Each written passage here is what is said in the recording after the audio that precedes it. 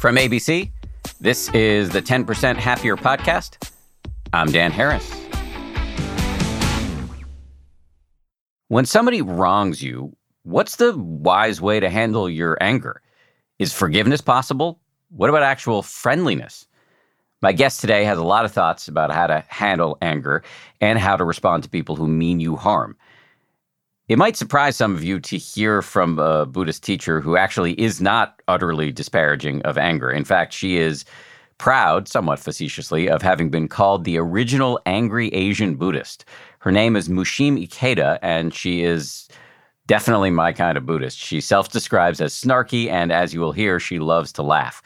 She has a ton of doable, down-to-earth strategies, and she makes a compelling, if counterintuitive, case for the pragmatism of sending goodwill to people who want to harm you. Mushim is a core teacher at the East Bay Meditation Center, which is in California. She's a writer, activist, and diversity consultant. She has trained for decades as both a lay and monastic Buddhist. Aside from anger, we also discuss how to handle uncertainty and what Mushim calls a pandemic of self-loathing in our culture. But we begin with some really candid, bracing talk about the trauma of being an Asian American during a time of rising violence against the AAPI community. This is the second in a two-part series we're doing this week on the uptick in anti-Asian violence, a trend that should be particularly worrisome for this audience, given the Asian roots of meditation and many of the other happiness-producing modalities we talk about on this show. If you missed it, go check out Monday's episode where we explore the history of anti-Buddhist and anti-Asian violence in America, which started way before this pandemic. And we also talk about the hurt felt by many Asian American Buddhists about how they can be overlooked by non-Asian American Buddhists, including sometimes me. Okay, having said that, here we go now with Mushim Ikeda. Okay, Mushim Ikeda, thanks very much for coming on. Thank you, Dan. I'm delighted to be here. Let's start with the hard stuff. You and I chatted a little bit before we started recording here. I just want to signpost for the listeners that this is a difficult topic. Can you just describe a little bit for you how this last year or so has been, given the really horrifying uptick in anti-Asian violence? Thank you for asking that question, Dan. I am a third generation Japanese American. And what that means in Japanese American definition is that all four of my grandparents, my mother's parents, my father's parents, all came from Japan to the United States. They were the Issei. E means one. My parents were the Nisei. That means second generation. So they were actually the first generation born in the United States. And my generation are the Sansei, or third generation Japanese Americans, second generation to be born in the United States. So my family has been here for quite a long time in the United States, in Hawaii, in Indiana, all over the United States. And at the start of the pandemic, in which the shelter-in-place order here in Oakland, California, went into effect on March 16th, 2020, a couple of months later, I began seeing news in the New York Times, in the Washington Post, and other major media, as well as local media, about attacks on people of Asian descent, Asian Americans, and Asian immigrants. Many of them people around my age or older. I turned 67 this year, which put me in the high-risk category, both for COVID-19 and for anti-Asian violence. And the effect on me was highly traumatizing and revived the multi-generational trauma in the Japanese American community resulting from the World War II, internment in the camps, at which time all of the Japanese immigrants and Japanese American, the American citizens like myself, we were completely stripped of all of our rights. And this was something that I was aware of, that it caused me so much fear that even though I knew it was advised, at least get outside, walk around your block once a day, get out in the full spectrum light, wear a mask, just do it for one's health. I realized after a short time that I was miserable. I was so stressed by walking around my own block in my own neighborhood that I realized it was counterproductive. I would rather stay inside, do some exercise inside, get some sunlight out on the back deck where there is a protected backyard. And I realized that for me, what it created was now an entire year in which I've felt basically bunkered down. It sounds like a kind of siege mentality set in my opinion, not unjustifiably.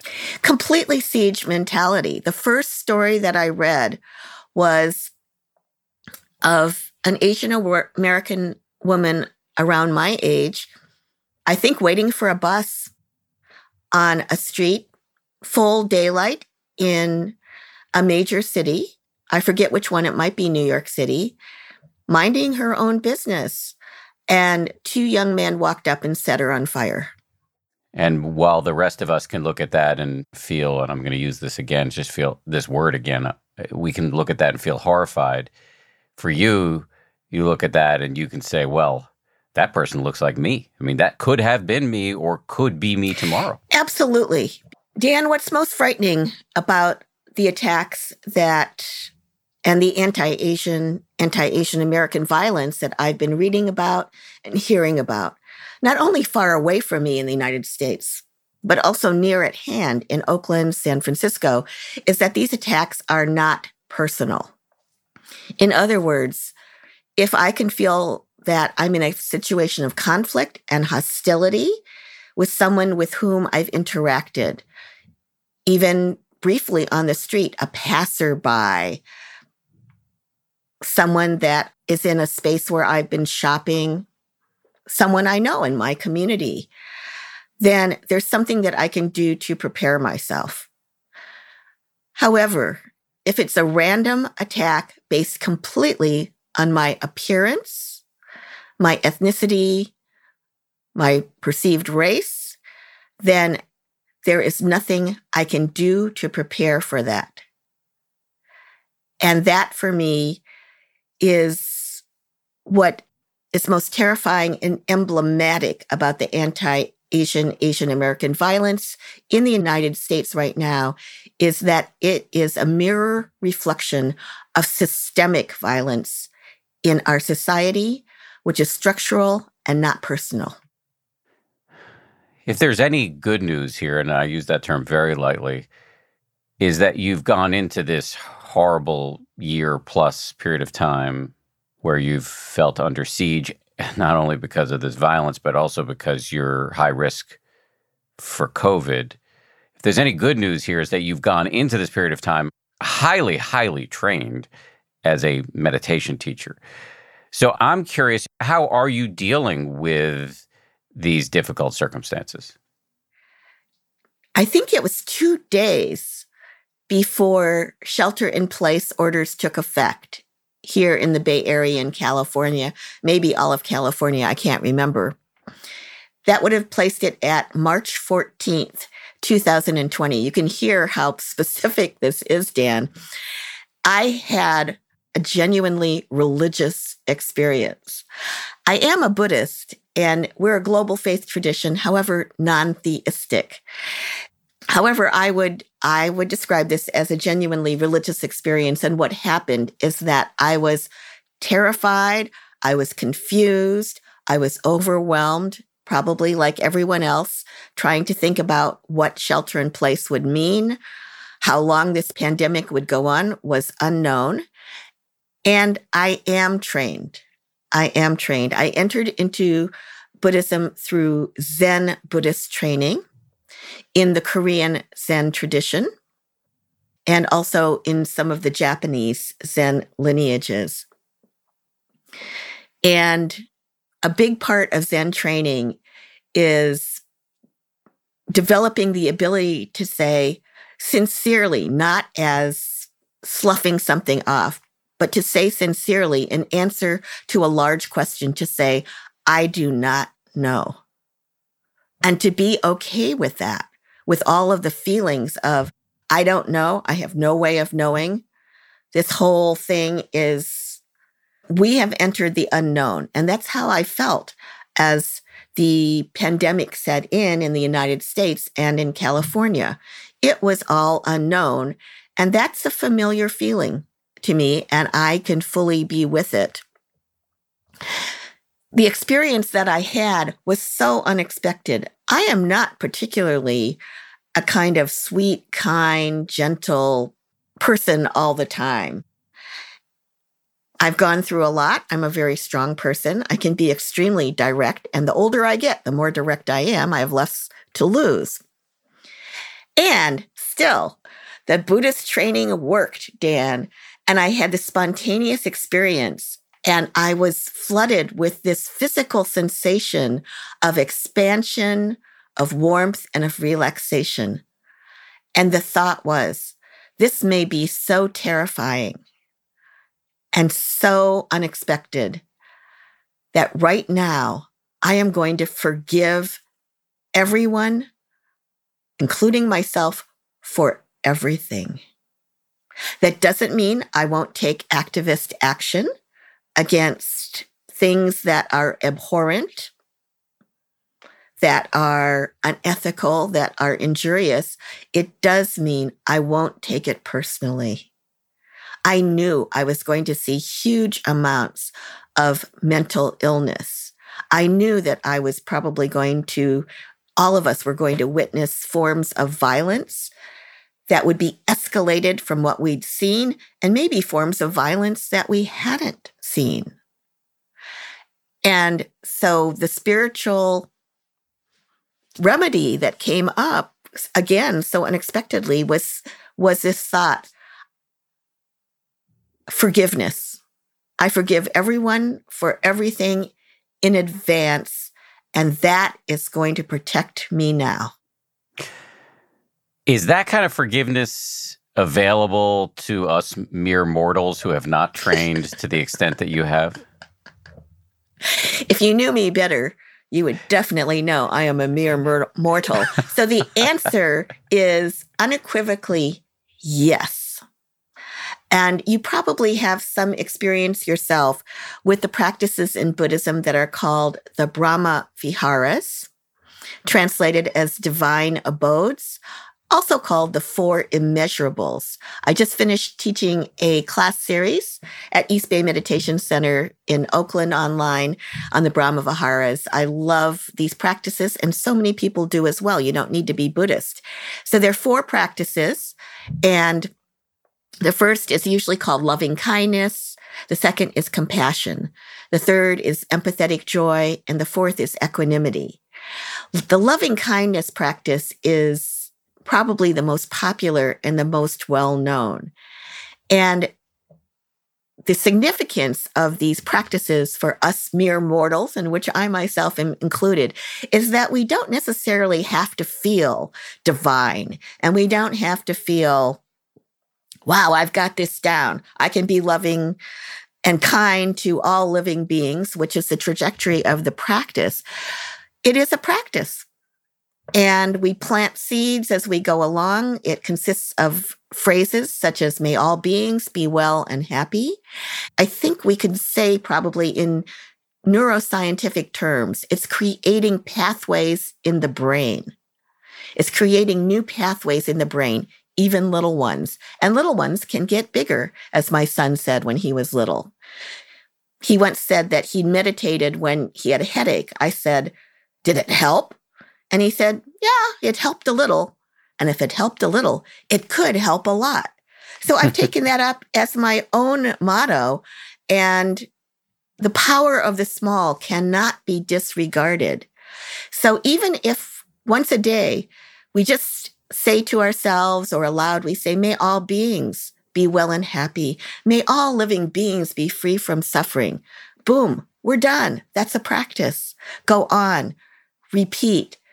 365 days later, we've planted 365 seeds of loving kindness, the same for forgiveness. Just as I wish to be forgiven for the many mistakes that I've made, I do wish to be accountable. I wish also to be forgiven in terms of giving another chance to do it differently. I wish to extend that forgiveness to others. And unexpectedly, that practice blossomed on March 14th, 2020. So it's not like out of nowhere in March of 2020, you were able to pre-forgive people for coming transgressions, out like a bolt out of the blue. It was the flowering of many years of seed planting. Absolutely. The reason it's called practice is because we're doing it incrementally. And I always compare it to learning a musical instrument. Unless one is a genius, one does not sit down at the piano or pick up a saxophone and say, all right, I'm ready to play Bach already. All right, I'm ready to be a master at improvisation in jazz on the saxophone. Usually it's not going to happen. What does happen? We get lessons and we practice. I mean, what has always been, the word always is tricky here. What is compelling to me about these Brahma Vihara practices, and I will issue the caveat that the reason why I'm hesitating around the word always is that because I'm so sort of nihilistically sarcastic by nature, these practices struck me as pretty hard to swallow in terms of how sweet they are at the beginning. But once I got over myself and started, looked at the science and saw how beneficial these practices are, what has struck me since then is that friendliness, kindness, love, compassion, caring, whatever you want to call it, these are skills. We have a tendency to think of ourselves as built one way. I came out of the box with factory settings at low compassion, but because that's actually how I thought about myself.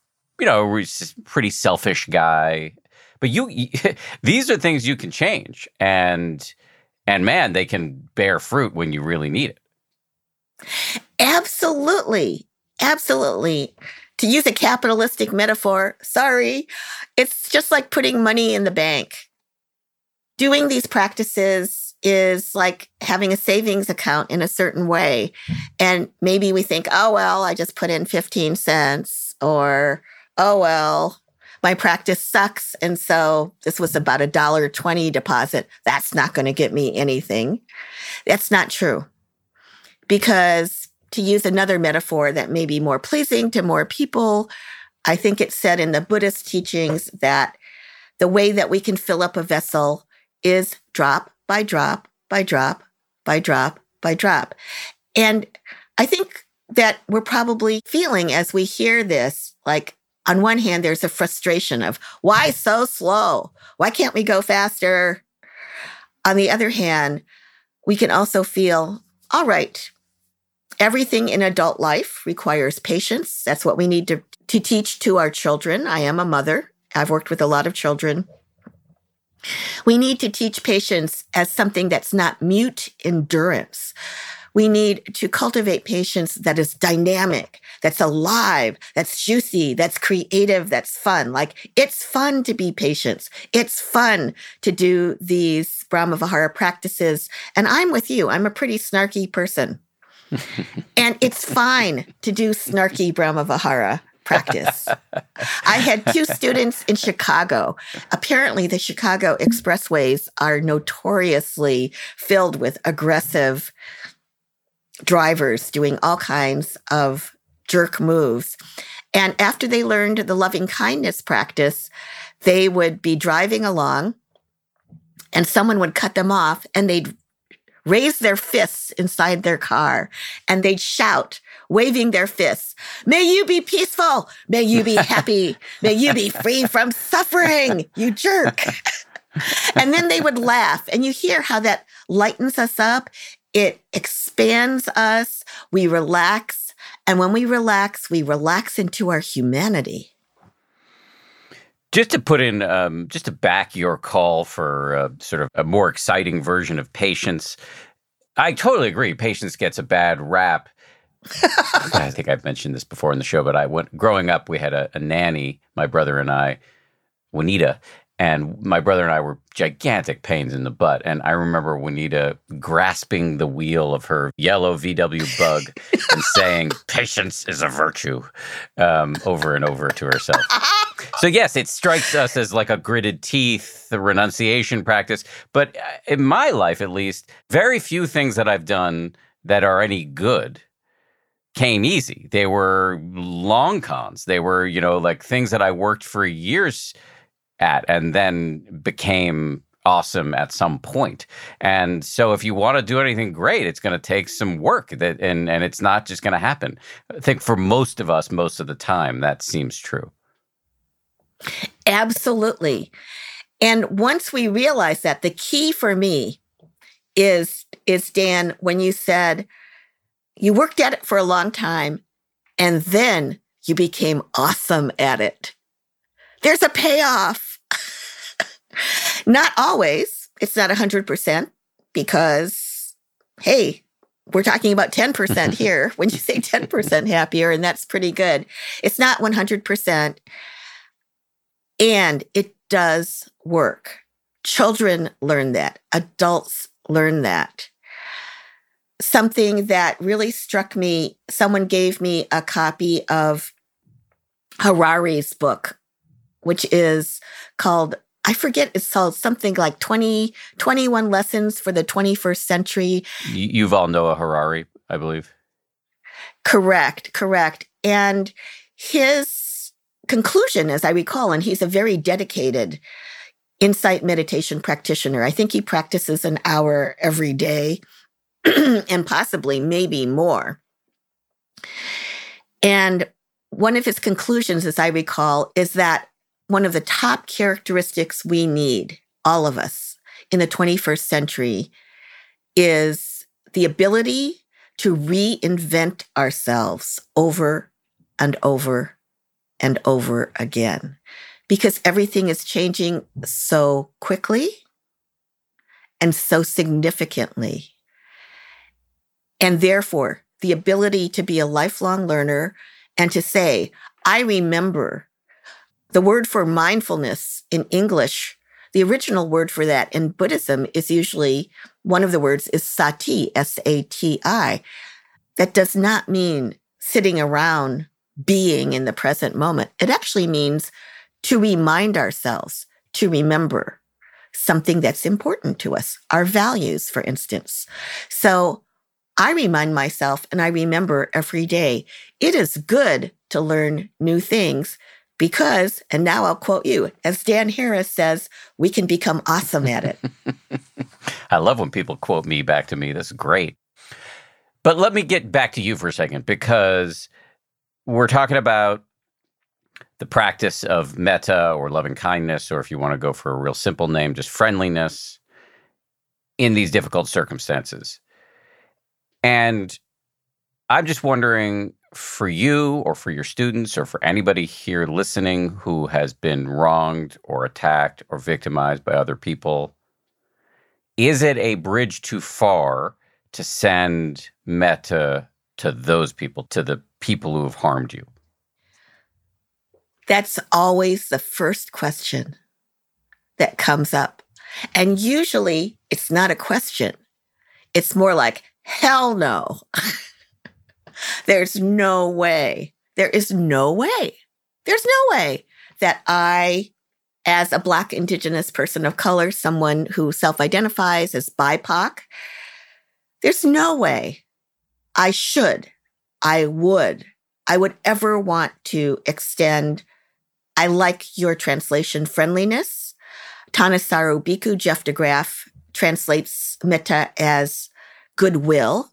There's no way. Why would I extend goodwill toward a racist person who has injured me, who has injured my entire family, who is an injury to my community? That politician, that person in the position of power, my neighbor who's making my life into a living hell. That's very understandably almost the first thing that comes up for members of the lesbian, gay, bisexual, transgender, intersex, queer, questioning two-spirit community. The first thing, of course, that will come up is, hell no. Why would I wish goodwill to someone who's homophobic, to someone who is transphobic, because of the immense violence against those communities? And for people who are willing to give it a try, who are willing to say, I'm skeptical and I'm open to this. I'm willing to give it a try. I wonder if there's something for me here. I wonder if there's something to help ease the suffering, the fear, the anger, the hatred that I feel because my communities have been ravaged by this violence. What I generally say is we can think about it this way. Number one, as a teacher, my rule is don't force anything. That's ridiculous. Don't grit your teeth and say, all right, you racist person, may you be happy, may you be peaceful. That to me is an act of self-violence. Go for the easy stuff.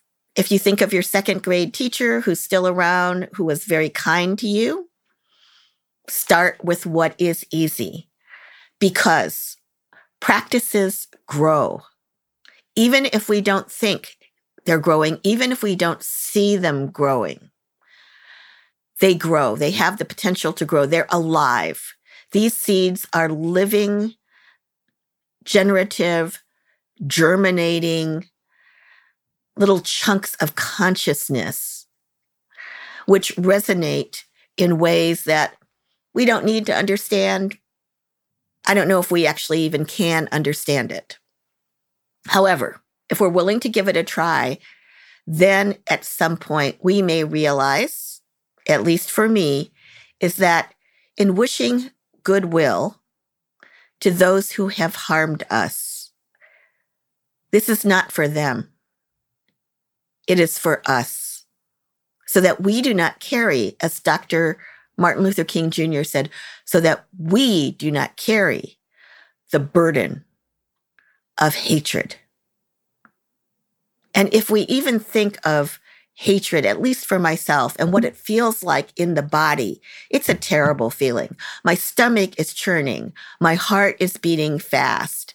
I'm starting to feel fearful and panicked. I'm looking around as to who might be attacking me and how I can kill them first before they kill me. Do I want to live my life like that?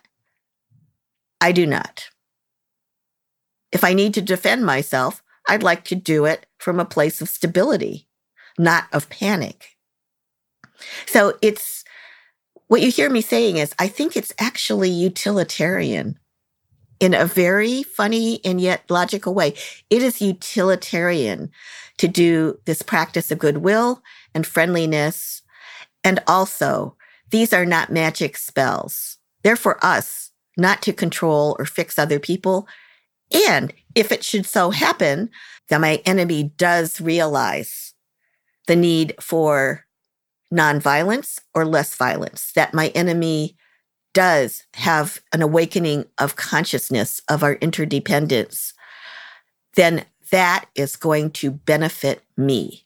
I always say in the end, these are very selfish practices because they have the potential to benefit me. Yeah, it's enlightened self-interest, or what the Dalai Lama calls wise selfishness. If you're going to be selfish, which most of us are wired to be, you might as well do it right. And as it turns out, doing it right, good greed involves friendliness and having good relationships with other people. And I want to be clear, or I want to help make your point clear to doubters out there.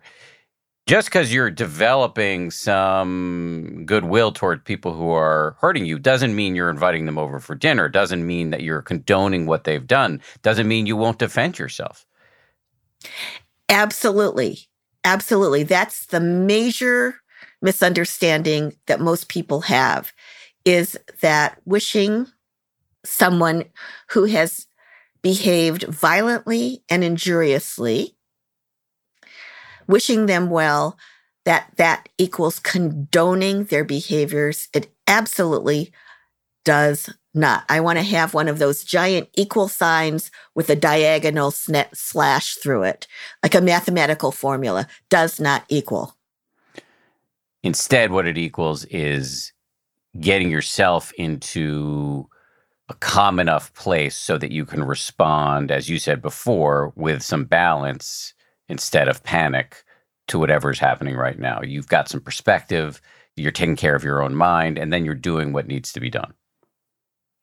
Absolutely. An analogy that might be made in my very limited understanding, Dan, would be, say, in the martial arts. That training is not to be able to go out, go into a state of hatred and beat people up in a state of excitement and possibly panic. So much of that training is about physically, mentally, emotionally, spiritually being able to be grounded, to be centered, to be able to pivot and move quickly, to be able to match the force that may be coming at us with the ability to step to the side or to know what our own resources and capacities are so that we can respond in the most skillful manner possible with the least harm and the best effect. It's actually quite tactical. And I think this is related, but maybe it's not. From what I understand, you're also somebody who's talked quite openly about the role of anger in a human life and in a meditation practice. I believe you've been called the original angry Asian Buddhist. Can you tell us why you were called that, and then maybe talk a little bit about the role of anger in our practice and in our lives? Thank you, for sure. I was called, in fact, I have it in writing on the back of a postcard, the original angry Asian Buddhist, as it was an homage, actually, from the angry Asian Buddhist blogger, who blogged anonymously until, bless him, his death, very premature death from cancer a few years ago. His name was Aaron Lee. He wrote under a pseudonym, and I had the good fortune to meet him. He didn't live in Oakland. He lived in Southern California, I think. However, he came to the meditation center where I mainly teach, East Bay Meditation Center in Oakland, to an evening where I was teaching, and he came up at the end afterwards. Sometimes people come up and they say thank you, which is really nice. And he waited until everybody else had begun to disperse a little. And then he came up. He was dressed in a business suit, which is not usual for people who come to our center, because he'd been doing some work that day, professional meetings in Oakland. And he didn't say his name, or maybe he said, "I'm Aaron." And I didn't know that was his name since he wrote under a pseudonym. And he began talking. And after a little while, I got a feeling. And I said to him, "Are you the angry Asian Buddhist?" And he actually turned to the left and to the right. And he looked around and he said, "Yes, I am." I just kind of figured it out. So we developed a wonderful friendship, and I did mentor him until his death. And he wrote me a card and he said, "I really regard you as the original angry Asian American Buddhist."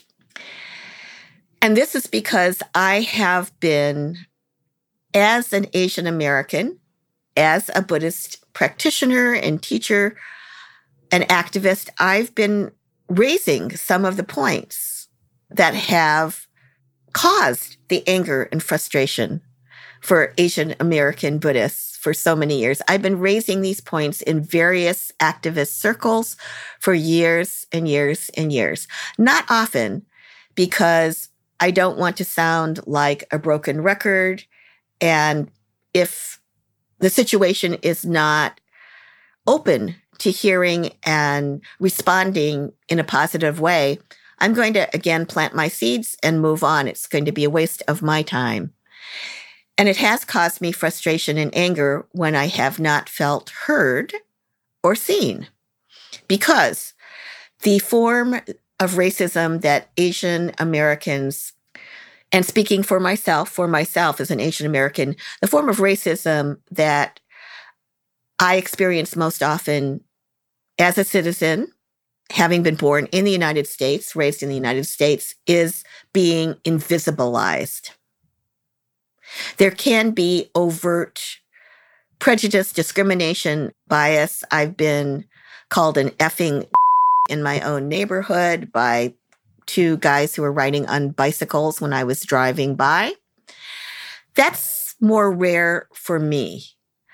More common is that if I say something in a meeting, if I'm standing in line pre-pandemic in a store, that when I come to the front of the line or after I've said something, that it's as though I haven't said anything or that I'm not there.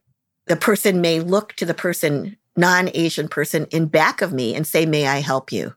They'll actually look over my head. I have become a non-person. I've become a non-entity. I'm invisible. I'm voiceless. And that, of course, is a very damaging experience. It does make us angry. And for myself, as a Buddhist practitioner, I've been practicing Buddhism now since 1982. And so I've done a lot of deep, deep work on anger. And I'm not averse to anger at all. I think it's natural to be angry. I think it's part of our strength as human beings. It's part of our vitality. It can help us to be in touch with anger towards injustice. That can help to fuel our movements and our positive actions. It also has another side to it that is injurious, that is toxic, that is the fire that can burn up our personal relationships, our professional standing, that can damage our own communities when we turn on each other in internalized oppression. And therefore, for me, anger is not to be suppressed. It's not to be repressed. On the other hand, it needs to be expressed skillfully in a way that reflects practices that help to transform anger into energy. Can't do a full accounting of our respective lives right now, perhaps even ever, but I'm just going to guess that I've encountered a lot less discrimination than you have. And yet I have experienced a lot of anger in my life, just for mostly dumb reasons, self-centered reasons or self-pity reasons or whatever. I still have trouble figuring out what a skillful expression of that anger would be. So where have you landed here? Where I've landed is, I would say, in two places. And those two places are, number one, I really value a sense of humor. If I'm completely exhausted and sickened and nauseated by what's gone on in terms of the news that I'm receiving from the United States or other parts of the world at the end of a day, and I've had it, what I might do is turn on YouTube and watch some skits from Saturday Night Live. Trevor Noah. People who are skilled and groups of creatives who are skilled at taking real life, very frightening, injurious, toxic material and making it digestible to our consciousnesses so that we don't forget. We need to work on these issues, making it digestible through humor, through caricature, through, you were saying, I think that you're a sarcastic kind of person, through sarcasm, through satire. These are all artistic forms that are tried and true. You can go back to the ancient Greeks. There's a lot of snarky stuff there with the choruses chiming in and so on. And we can see that this is a basic human creative and generative ability to be able to take very serious, life-threatening, horrible, violent material and to lighten it up through forms that involve humor. And what humor does is it brings perspective. It brings a sense of being able to move back, to distance ourselves enough to see a broader picture, to see ways that even it can be regarded as funny in a serious way, because idiotic behaviors can be very, very funny in ourselves and in others. And then that perspective and that distance can help to bring us more into a state of, all right, again, being tactical. What positive actions can I take? What resources do I have? What groups can I network with? And then we're moving forward from a place of strength and not weakness. So humor, number one. The second is, as I said, to be able to feel anger in the body. Anger is a word.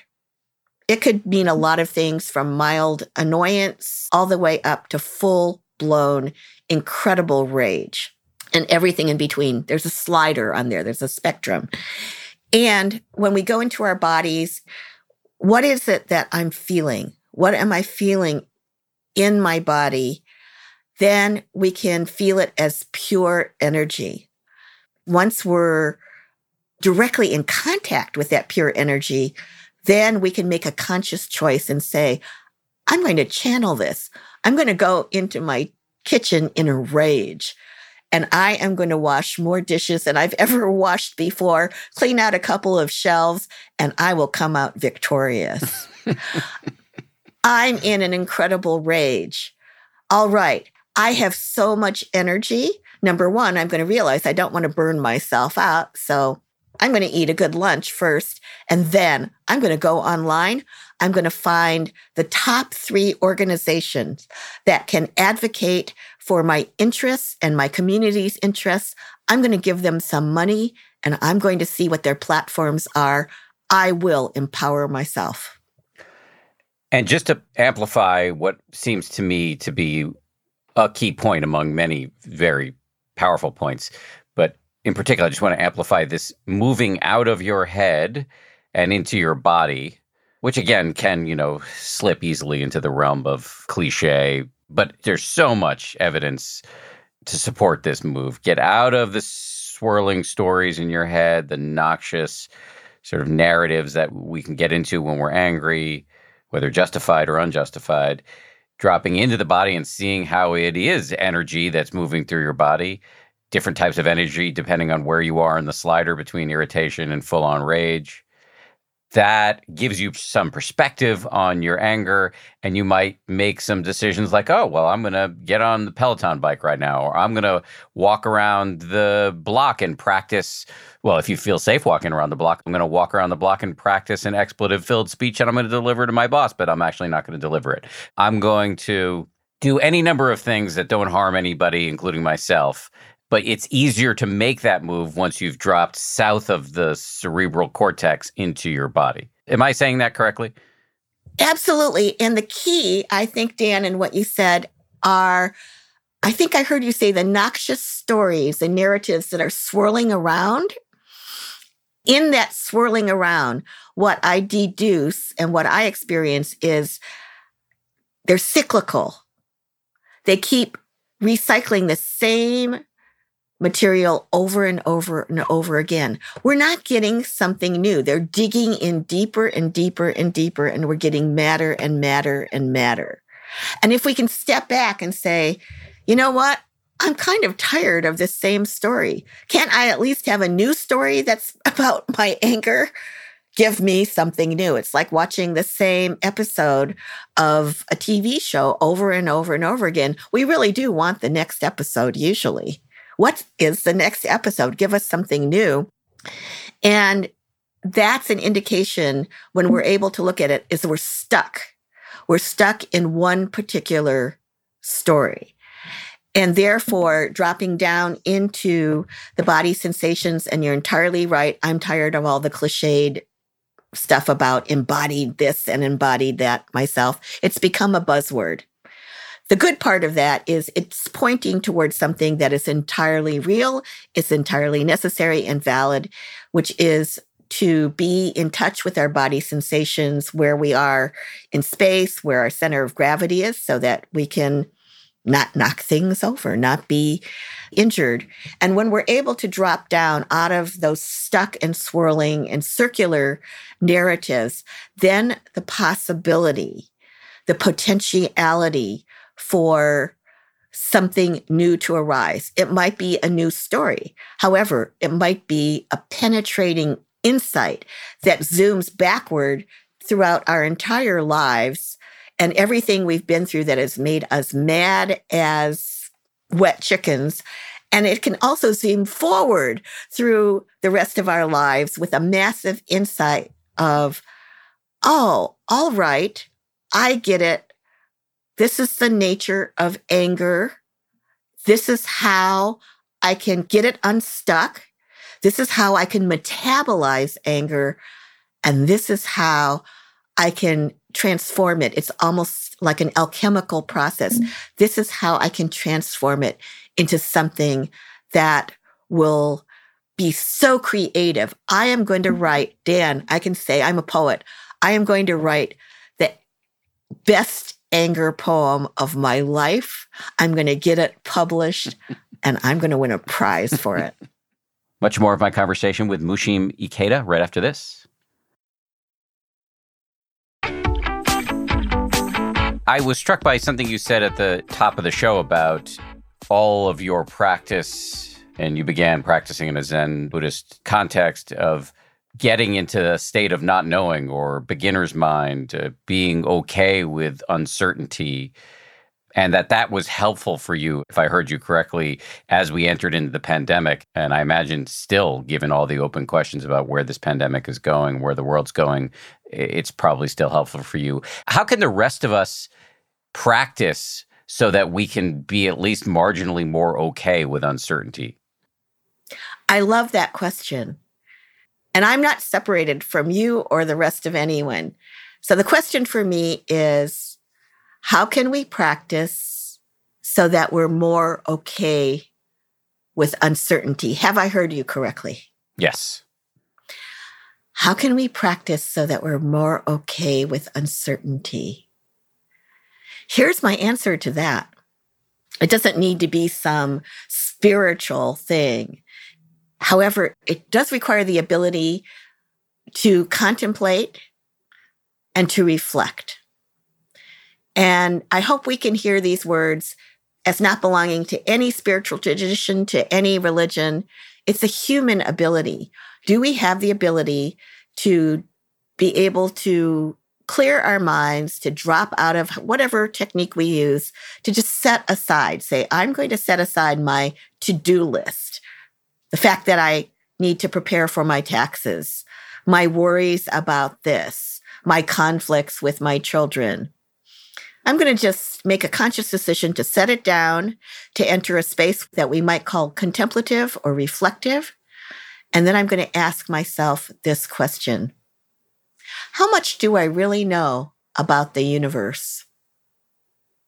And of what I think I know, how much is actually scientifically proven to my satisfaction and entirely settled when I reflect that it wasn't that long ago in human history that people thought that the sun circled around the earth. They knew it because they could observe it. It was very, very logical, and they were certain of it. So in that way, we can reflect and say, well, I think I'm certain about these things, but really, how much do I know?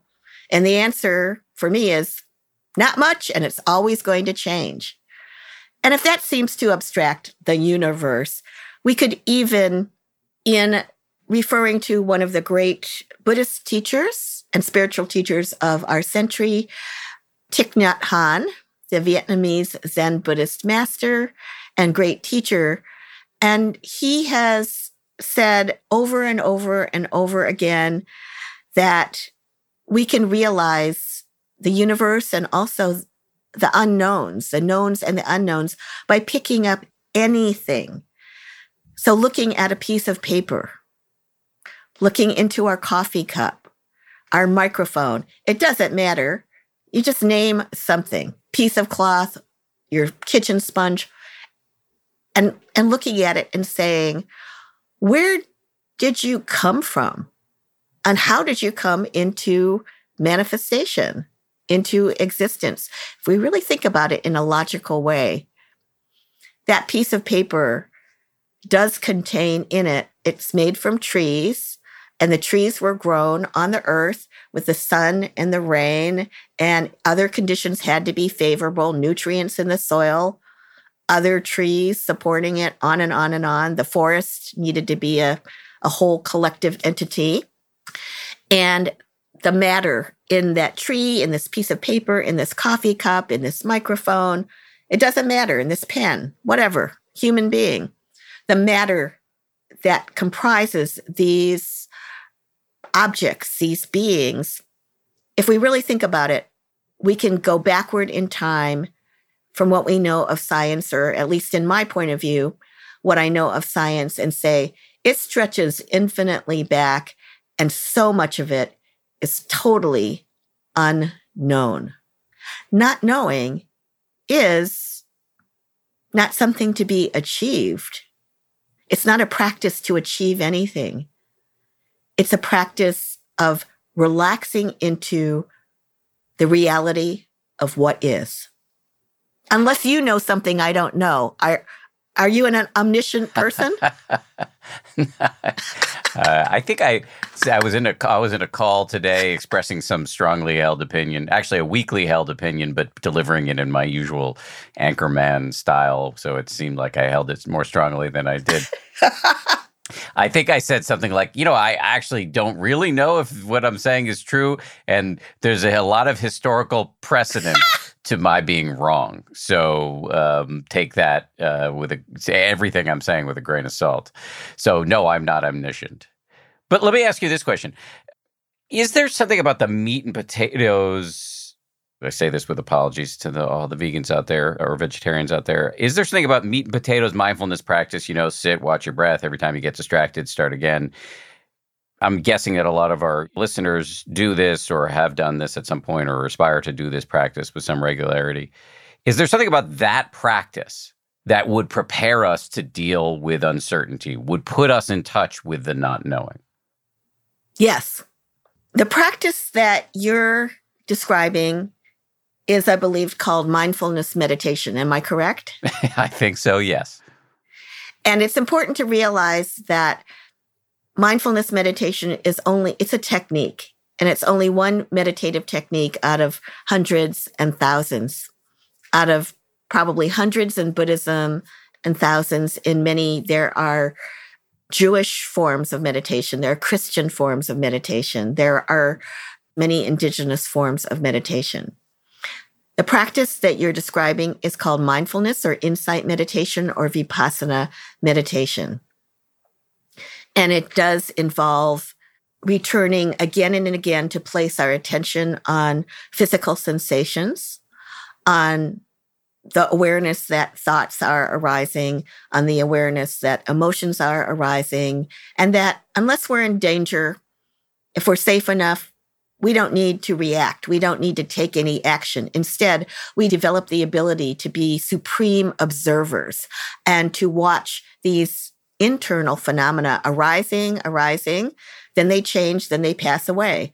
One moment, we have this horrible itch, and if we don't scratch it, we just watch it, which is agonizing and horrible, by the way. If we're able to stick with it, after a while, usually, suddenly it's gone. And what happens? We're thinking about what's for lunch.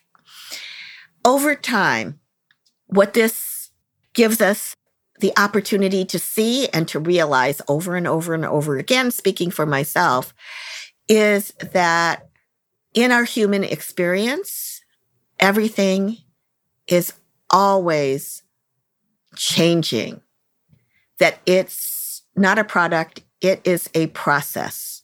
So, in other words, a thought is not some kind of product, exactly as you said, that it was going to be this strongly held object. It's this impenetrable thing. Nah, it's a manifestation of the moment. And perhaps because, as you said, you're an anchorman, you have the ability to express it in a way that feels certain, that conveys in human communication terms a kind of solidity, which is a power that can be used for the good to make a point. Does not mean that it is an entity that is isolated from everything else and is somehow infinite and immortal, weird as that may sound. So when we really get this in our bones, in the marrow of our bones, in our blood, throughout our entire being, that we ourselves are a series of processes that are rising, that we're a flux, that we're more a river than anything solid. And a river is solid in its own way. It's just solid and that's fluid and it's moving. We're fluid, we're moving, we're constantly changing. We're a series of other processes that are also like streams entering into us and into our everyday existence.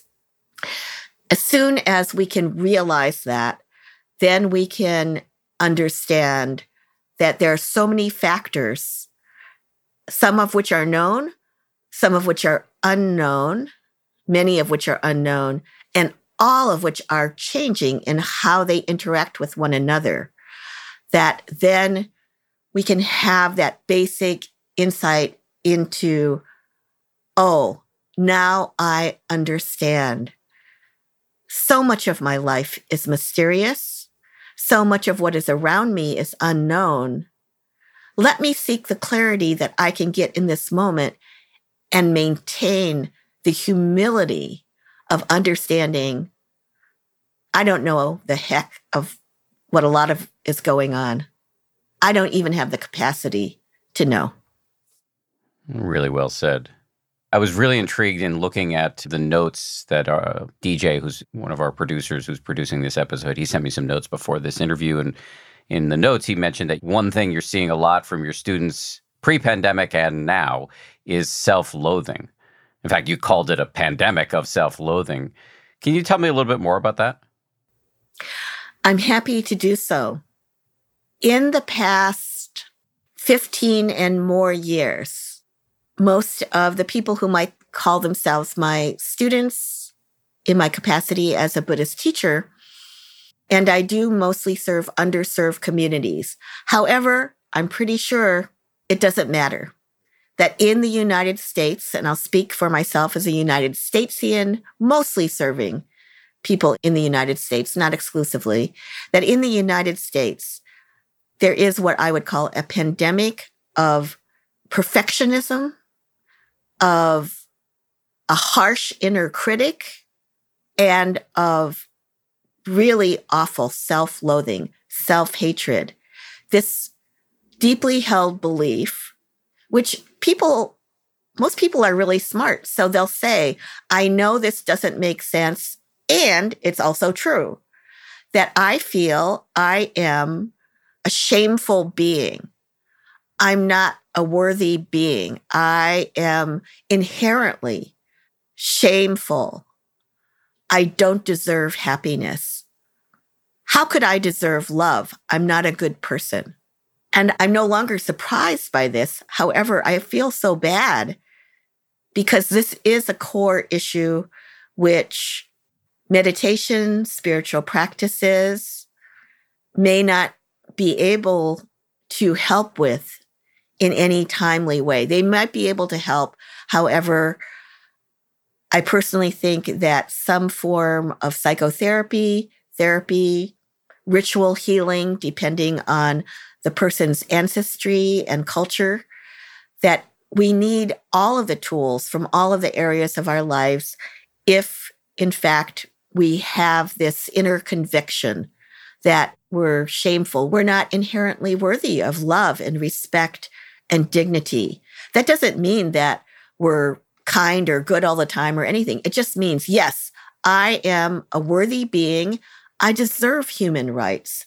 I am a living being, and therefore I deserve to be treated with equality, with equity, with kindness, with respect, and with compassion, which is what, of course, I wish for everyone. So I have been seeing this, and it's always been puzzling to me, Dan, from the beginning, because for whatever reason, my parents did an incredible job. I was their first child of 3, and I grew up feeling not like I was the best person or the smartest person in the world. Didn't need to be, because that's another form of perfectionist.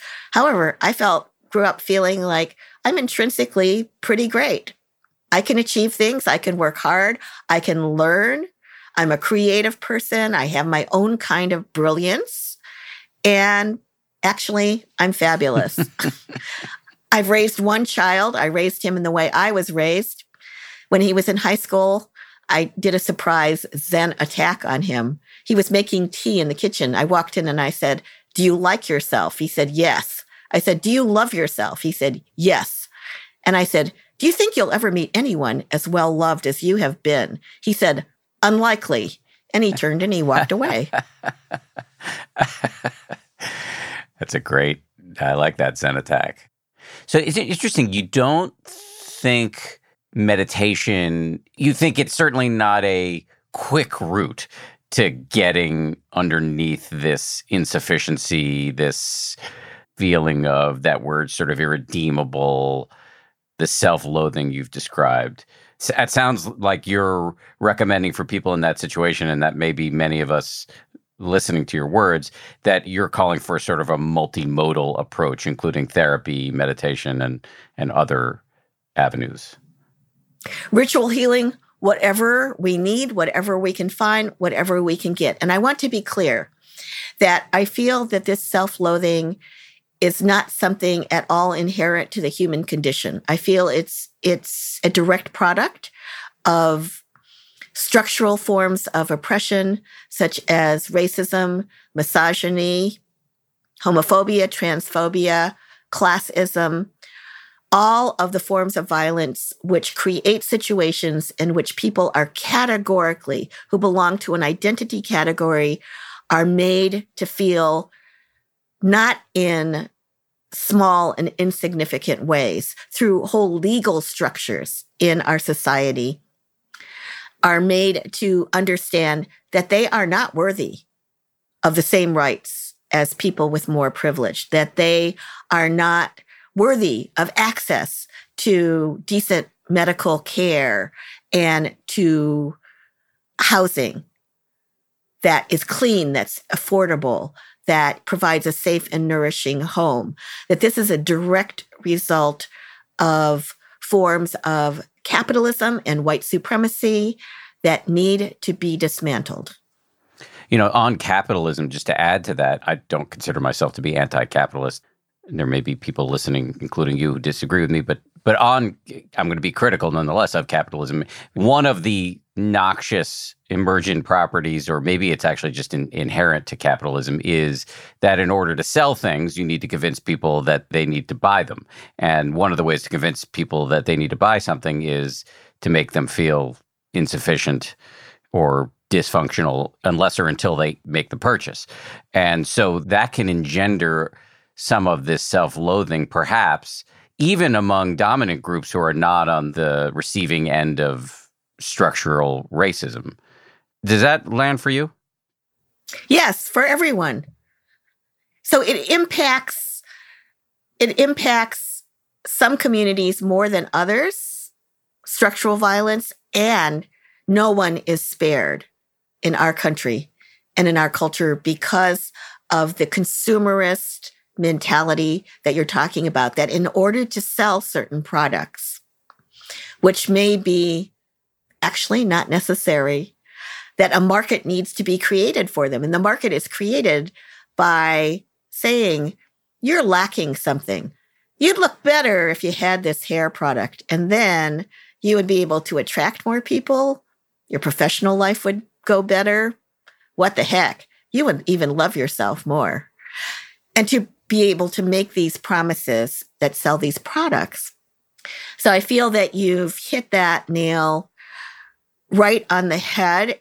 And this is something that meditation can be used to help unravel in the sense of mindfulness meditation. I'm not talking about other meditations necessarily. Mindfulness meditation, the goal is to help us see reality, to go underneath all of the delusion, all of the fake advertising, all of the fake news, if we're going to have it, and to come up with what we might even call a critique, good critical thinking. I'm not necessarily saying down with capitalism. I'm not saying necessarily down with any system. I do have strong critiques. I would like to see alternatives, creative alternatives to capitalism. And as my old friend Zen master, American Zen master Robert Aitken, who died some years ago, said he was a democratic socialist. And he used to say, yes, as is said, democracy is the worst system except for all the others. In terms of just leaving people with a sense of the potential for agency in the face of the self-loathing that I agree with you, I think many people experience, myself included. I'll just say for me, what's been helpful, and I don't want to act as if there's some sort of panacea that I've found, but, definitely therapy is helpful. Definitely having more open dialogues with people, having great relationships in my life, professionally and personally, and having open dialogue with those folks is helpful. And then a combination of mindfulness meditation, which can help you see, oh yeah, this is just a story I'm telling myself, and loving kindness, in particular, sort of the friendliness you can direct toward yourself. That cocktail that I just described has, while not eliminated self-loathing, has definitely taken the edge off, just to say. Yes, that is the potential of it. And that's why these practices are embraced by so many people, either in a secular context, schools, hospitals, governmental facilities. People can do mindfulness. They can also do goodwill, friendliness, loving kindness meditation in a way that is not representative of any religion or any spiritual tradition. Because once again, we're talking about the human potential to be able to heal the injuries that we've sustained. This is the promise. This is the potential. And it's been fulfilled for so many people. We began this conversation talking about anti-Asian violence, and then we ranged over loving kindness and anger and uncertainty, and now to self-loathing. We've just been quite a range we've covered here. Is there anything, though, that I failed to ask that you really think I should have asked? It's been a long journey. It's been a good journey for us today, Dan, and I feel complete. Thank you. Well, I really appreciate you coming on. It's been a real pleasure. In order to make me feel complete, I would ask one last thing, which is, if you're comfortable with it, can you just plug yourself a little bit? If people want to find more from you, anything you've written, or listen to some of your talks, or a website, or attend any teachings you're putting on, where can they do that? I do have a website. It's my name, Buddha's name, www.Mushim Ikeda, and that's spelled MUSHIMIKEDA.com. However, it's maintained by a dear friend who's a volunteer, and so it doesn't list everything that I'm going to be teaching. I teach a lot at East Bay Meditation Center. eastbaymeditation.org is a very good place to look for what I'm teaching. And then also, for my writing, you can Google me in two ways: Mushim Ikeda, and also my secular name, which is Patricia, Y, that stands for Yoshiko, Ikeda. And that is a name under which I first began to publish as a poet and as a creative nonfiction and essay writer from a very long time ago. Mushim, thank you very much. Thank you. It's been a pleasure, Dan. Thanks again to Mushim. I really, really enjoyed talking to her. Before I let you go, I do want to do a couple of items of business that I mentioned on Monday, but they bear repeating. Number one, do you want to teach mindfulness to teenagers? If you're looking to carve your own path and share this practice in a way that feels real to you and relevant in today's topsy-turvy world, our friends at IBME are accepting applications for their mindfulness teacher training program. It's catered towards working with teens and young adults. The last round of applications are due on May 15th. Scholarships are available. If you want some information to apply, check out ibme.com/teacher training. We'll put a link, of course, in the show notes. Second item is, as you may know, May is Mental Health Awareness Month. Over the past year, mental health professionals have not only had to cope with the effects of the pandemic in their own lives, but also to help their clients navigate this very difficult world. We want to thank all the people doing this work and recognize the mental health professionals and offer up some support from our end. So if you fall into the category of a mental health professional and you want a year's free access to our app, where we've got hundreds of meditations and other resources, go to 10%.com/mental health. And again, thank you. Speaking of thanks, I want to thank the folks who work so hard to make this show: Samuel Johns, DJ Kashmir, Kim Bikema, Maria Wortel, and Jen Poyant. We get our audio engineering done by Ultraviolet Audio. As always, a big shout out to my ABC News comrades, Ryan Kessler and Josh Cohan, and we will see you all on Friday for a bonus.